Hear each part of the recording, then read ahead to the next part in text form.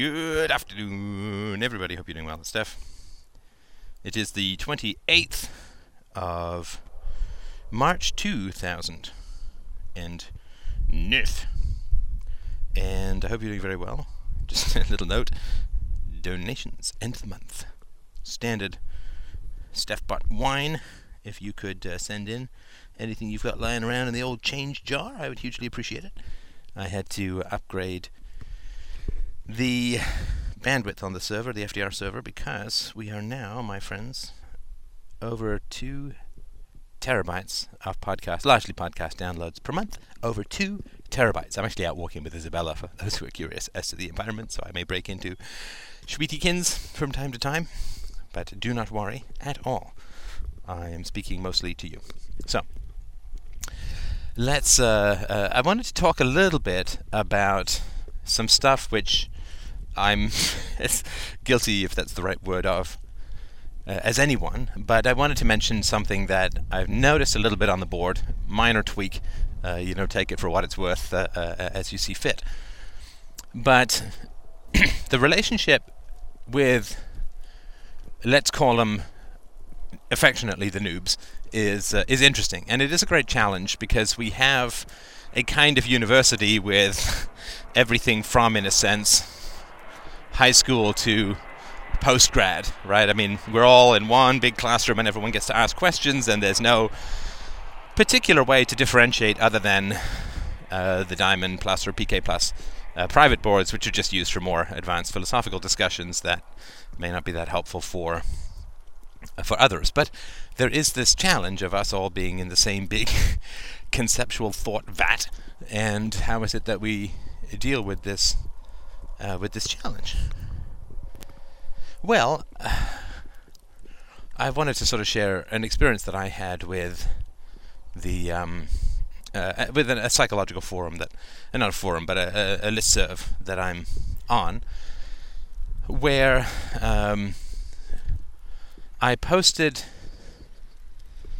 a Rolling Stone article about a young man with a terrible background who ended up a terrible childhood, who, very sadly ended up becoming a shooter and shooting up some people at a mall. And I posted this, and I was trying to sort of figure out or understand or ask the question, why would he choose to take out his violence against random strangers rather than his own abusive family? Now, of course, I'm not suggesting that would be a good thing to do. I'm just wondering why that would be the case, that he would end up shooting up strangers rather than his own mother in particular, who he really hated. No violence is better, but I was just sort of infinitely better, but I was just sort of curious as to what.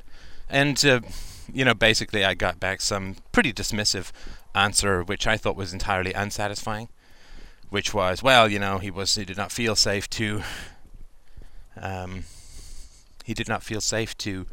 aggress against his own family, and therefore he projected his anger onto others and attacked them, and so on.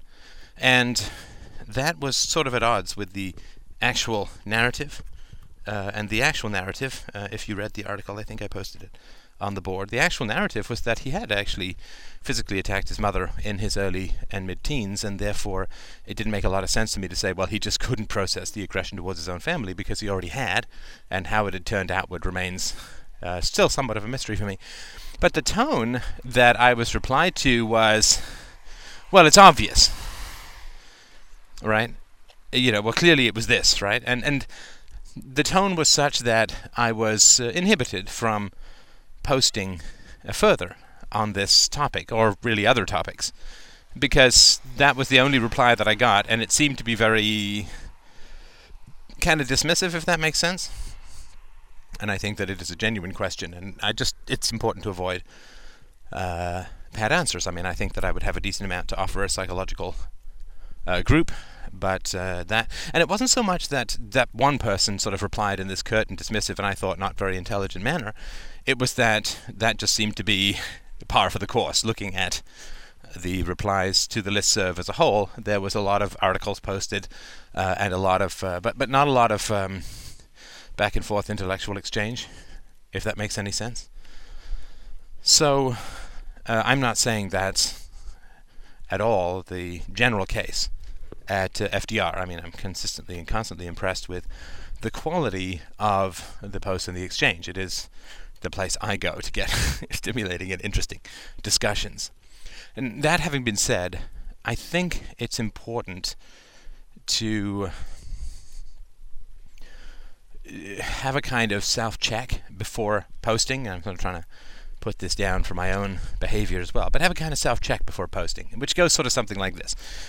Either, and you know, this is with all due respect to the people who've been around for a long time, we understand that there are, you know, to put it very broadly, there are two kinds of posters, right? I mean, there are the people who have genuine questions and want to know about things, you know, genuine objections or genuine questions, you know, like, well, you know, DROs will become a monopoly, or well, if you exclude people for crimes, well, they have no disincentive to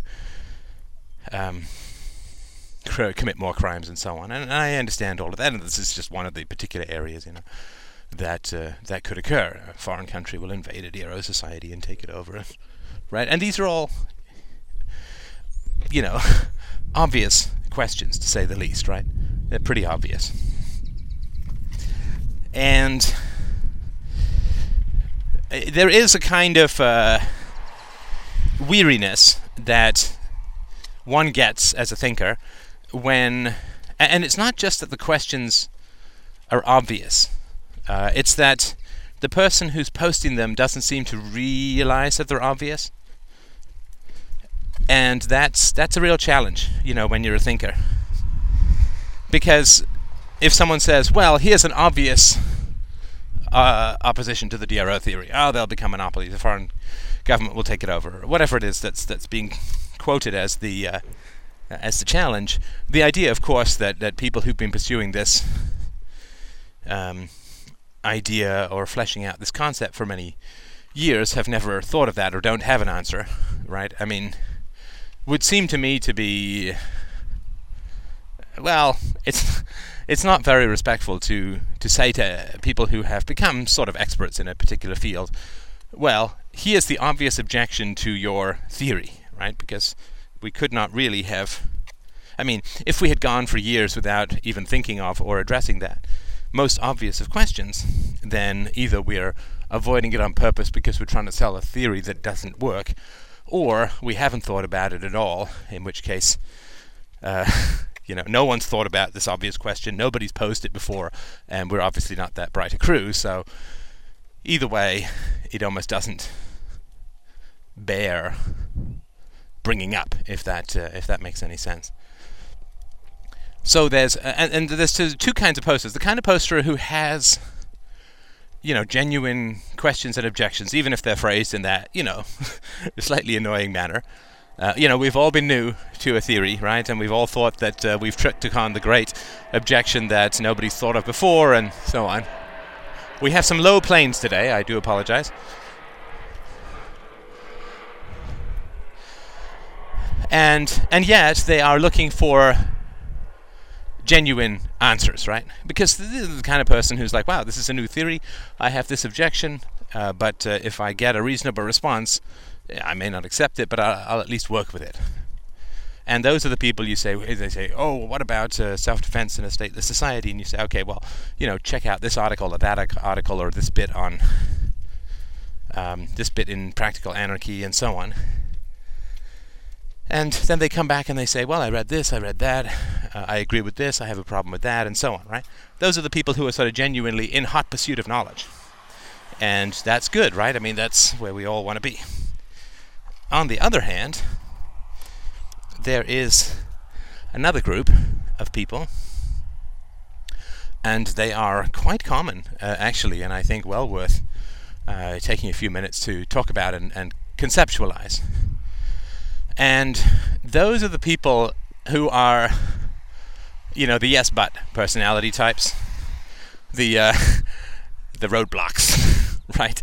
If you've ever rented a car, you know that when you drive back into the car rental parking lot, they have those serrated spikes in the ground that are only facing one direction. So if you drive in, it's perfectly fine, but if you try to drive out, they act like swords, spears leaned against cavalry to puncture the tires of any cars that are trying to be stolen from the lot. And these people act in the same kind of way. So if you have doubt or insecurity, they are perfectly fluid with that and never oppose you. But if you have any kind of certainty, they react as if you're trying to drive a car out of a rental parking lot and try and puncture your tires with flamethrowers and tactical nuclear weapons. And those kinds of people are, well, it won't work because of this. Well, here's this solution. Well, I don't agree with this solution. Well, here's the proof. Okay, I agree with the proof, but it won't work because of that. Okay, here's the solution to that. Well, I don't agree with that proof. Well, here's the proof. Well, I don't agree with it. It won't work because of the other, right? And basically, they're just setting themselves against any kind of certainty, right? And of course, this has historical precedents in their childhood, and they probably had a person in their lives who was certain and wrong, and they got used to the only defense that a child has in that kind of situation is the continual attempt to deflate the certainty, to oppose the certainty. It's a passive-aggressive way of opposing basically somebody who is certain and a jerk at the same time. And they have so these are the skills that they've developed. Whenever they come across certainty, it provokes childhood anxiety. They wish to undo that certainty. They certainly don't want to substitute any other certainty, and they certainly don't want to agree, because you're like the jerk parent in that scenario. And it's of course not healthy, in my strong opinion, to get involved in those kinds of interactions or situations.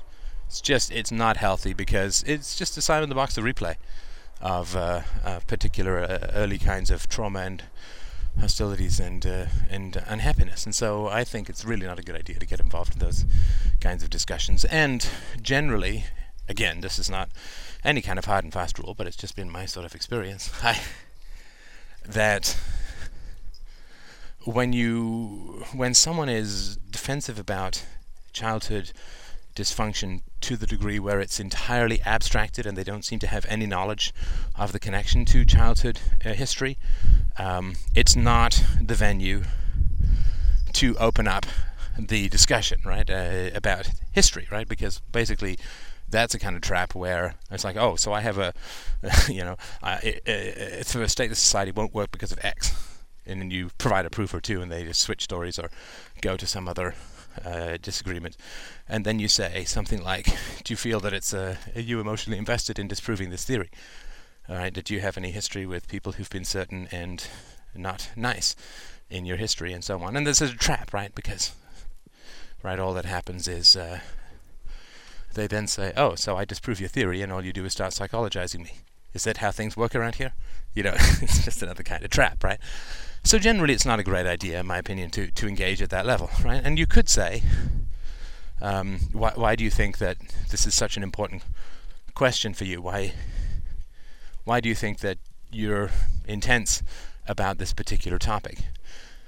And, an honest and emotionally aware person will say, you know what, I don't know. I do feel quite strongly about this, and I'm not sure exactly why. It is just a theoretical discussion, but I am getting quite invested in it, and I don't know why. Right, that's, I think, an honest and engaged response. And then you can talk about it, right? And of course, then what you can do is, once you deal with that kind of stuff, the purpose, of course, is to get back to the reason and evidence situation, right? So that you can continue on with the discussion, but without that kind of interference or roadblock from history. And I just sort of noticed that there has been a bit of a trend towards slightly curt and dismissive responses, and I've had one too. I've apologized for one that I posted on the board, but I think it's important to differentiate between these two, right? The genuine seeker of knowledge and the person who's the yes but personality. And the genuine seeker of knowledge, they will generally prefer to engage in an online debate rather than to go and look things up. And of course, this criticism has been floating around FDR, and not just FDR, but other places, of course, as well, where when people say, newbies or whoever brings up an objection to something to do with the statelessness or whatever it is that we're talking about, and they are referred to books or articles or podcasts by me or by other people, and the response is, well, why is it that I ask a question and all that happens is I get referred to some other text? Can't you people think for yourselves, right? And of course that is an interesting issue, and I think a little on the hostile and entitled thing, right? And that to me is a good warning sign of somebody who's not really interested in pursuing knowledge, right? The idea that someone's going to step someone through, say, UPB or DRO theory or RTR or whatever, right? When there's a free book with a couple of hours of investment, you can get it pretty well sorted out, or at least come back with some more pertinent questions. If someone says, well, why are you just referring me to text when you should be teaching me yourself? That, of course, is a bit on the entitled and mildly narcissistic side. Not to say the whole personality, but just that question, because, well, I don't owe you one-on-one tutoring, right? I don't owe you one-on-one instruction. And so this idea that people get irritable when you're not willing to step them through every piece of logic, which, would literally take weeks, probably, with the questions back and forth, you would have to invest dozens of hours going back and forth, and, no one's paying you, right, to do it. And frankly, no one's paying me to do it either, right? I mean, it's not a one-on-one where people say, step me through this and I'll pay you $500 or whatever, right? So I think that's another important. I mean, feel free to refer to people to stuff. I think it's a good, and that's sort of part of the reason why I wrote the books, of course, is I think it's actually a pretty good way of testing whether people are really interested in knowledge or not. Hi. Which is, if you say somebody's really critical of, I don't know, DRO theory or UPB, and you send them to the books, and then they don't come back, well, clearly they're not that interested in the topic then, right? I mean, to take a silly example, right? This is just hyperbole, but I think you'll understand the idea behind it. If someone has a kind of cancer and you say, hey, read this book, and it's got a really great cure for cancer, nothing's going to stop them from reading that book, right? You could charge them, I don't know, $100,000 for that book, and if they, genuinely believed that it would cure their cancer, then they would. You couldn't pry it out of their hands, right? They'd steal, beg, borrow, whatever, to get a hold of that book, and that's an example of somebody with a really deep and genuine desire for knowledge. Apricot Seeds or something. It's the name of the book, and that's an example of you can't hold someone back from that kind of knowledge, right? In the same way, if somebody wants to cheat and they can look over and easily read the answer to some particular problem on someone else's, you can't stop them, in a sense, from doing that, right? I mean, that's a thirst for knowledge, so to speak, or at least a thirst for a good mark that is unquenchable, right, in a way. You can't stop people from studying stuff that they really want to know about. I mean, that's why there are, voluntary computer clubs and all these other kinds of good things that people get together to exchange information. This is why you have all of these Linux forums where people exchange information and so on. So when there's a genuine thirst for knowledge, it's kind of unstoppable, right? People will say, oh man, there's a free book? Fantastic. I'd love to learn about this stuff, right? And then they may have disagreements, of course, right? Not like the books are infallible. And that kind of person, I think, is really, really important. But if the person is kind of playing a game, right? The game called, I'm going to attempt to disrupt your certainty because of my own historical issues, and I'm going to start picking away at stuff, and I'm going to demand that you explain things to me and so on, because it's tough to argue with a book, and my purpose is not the gathering of knowledge but the attack of certainty. then I mean it's not the end of the world to get engaged in debates with these kinds of people. Lord knows I've engaged with debates in them quite a little bit, but for me it's more instructional, right? For you it may not be that particularly important, and of course it can be good to pick up a sword with somebody who's got one of those little hooks and wants to disarm you, right? I mean, it's okay, right? You can test the limits of your theory and practice by engaging in this kind of debate, just not with the idea that it's about any kind of valid or valuable knowledge transfer. And if people do, if they find, listening to a couple of hours of a free book or reading a couple of articles to be too onerous, then clearly their thirst for knowledge is not very great, and in fact I would say that it's not really present at all, right? They don't have no thirst for knowledge if they say, well, I'm really interested in this topic or this question. Okay, here's some free books and free videos and free podcasts. Like, I don't want to listen to those. Well, then I don't know. it's just kind of silly, right? I mean, it's not really about the pursuit of knowledge, and I think it's important to differentiate. And your feelings will tell you, I do believe, within an exchange or two, your feelings will tell you which is the most important, or which is the most likely outcome. And if, as I've said before, if you don't like the way an interaction is going, you can bow out. You don't have to post anything. You don't have to have an exit line. You can just, bow out of the interaction. And I think having that freedom and that flexibility is really, really important.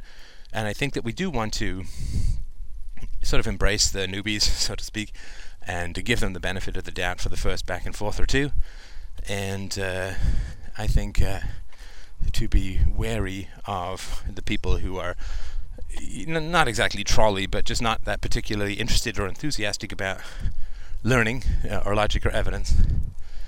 But I think to try and avoid the kind of snappy responses or snarky responses that can occur if you feel that somebody is being not positive or productive, I would suggest, trust the community to see that, or me to see that, and just don't respond. In my opinion, right? If you can't, have something nice to say in a way on the board, don't say it. And thank you so much again to those who gave me responses to my tech question about a sort of internet appliance. It was very, very helpful, the responses. I did look around. I ended up getting an iPod Touch, which is doing just fine, although it does not allow me to post on the board, which is a bit of a shame. But thank you so much for those responses. Thank you so much. I look forward to your donations, and I will talk to you soon. All the best.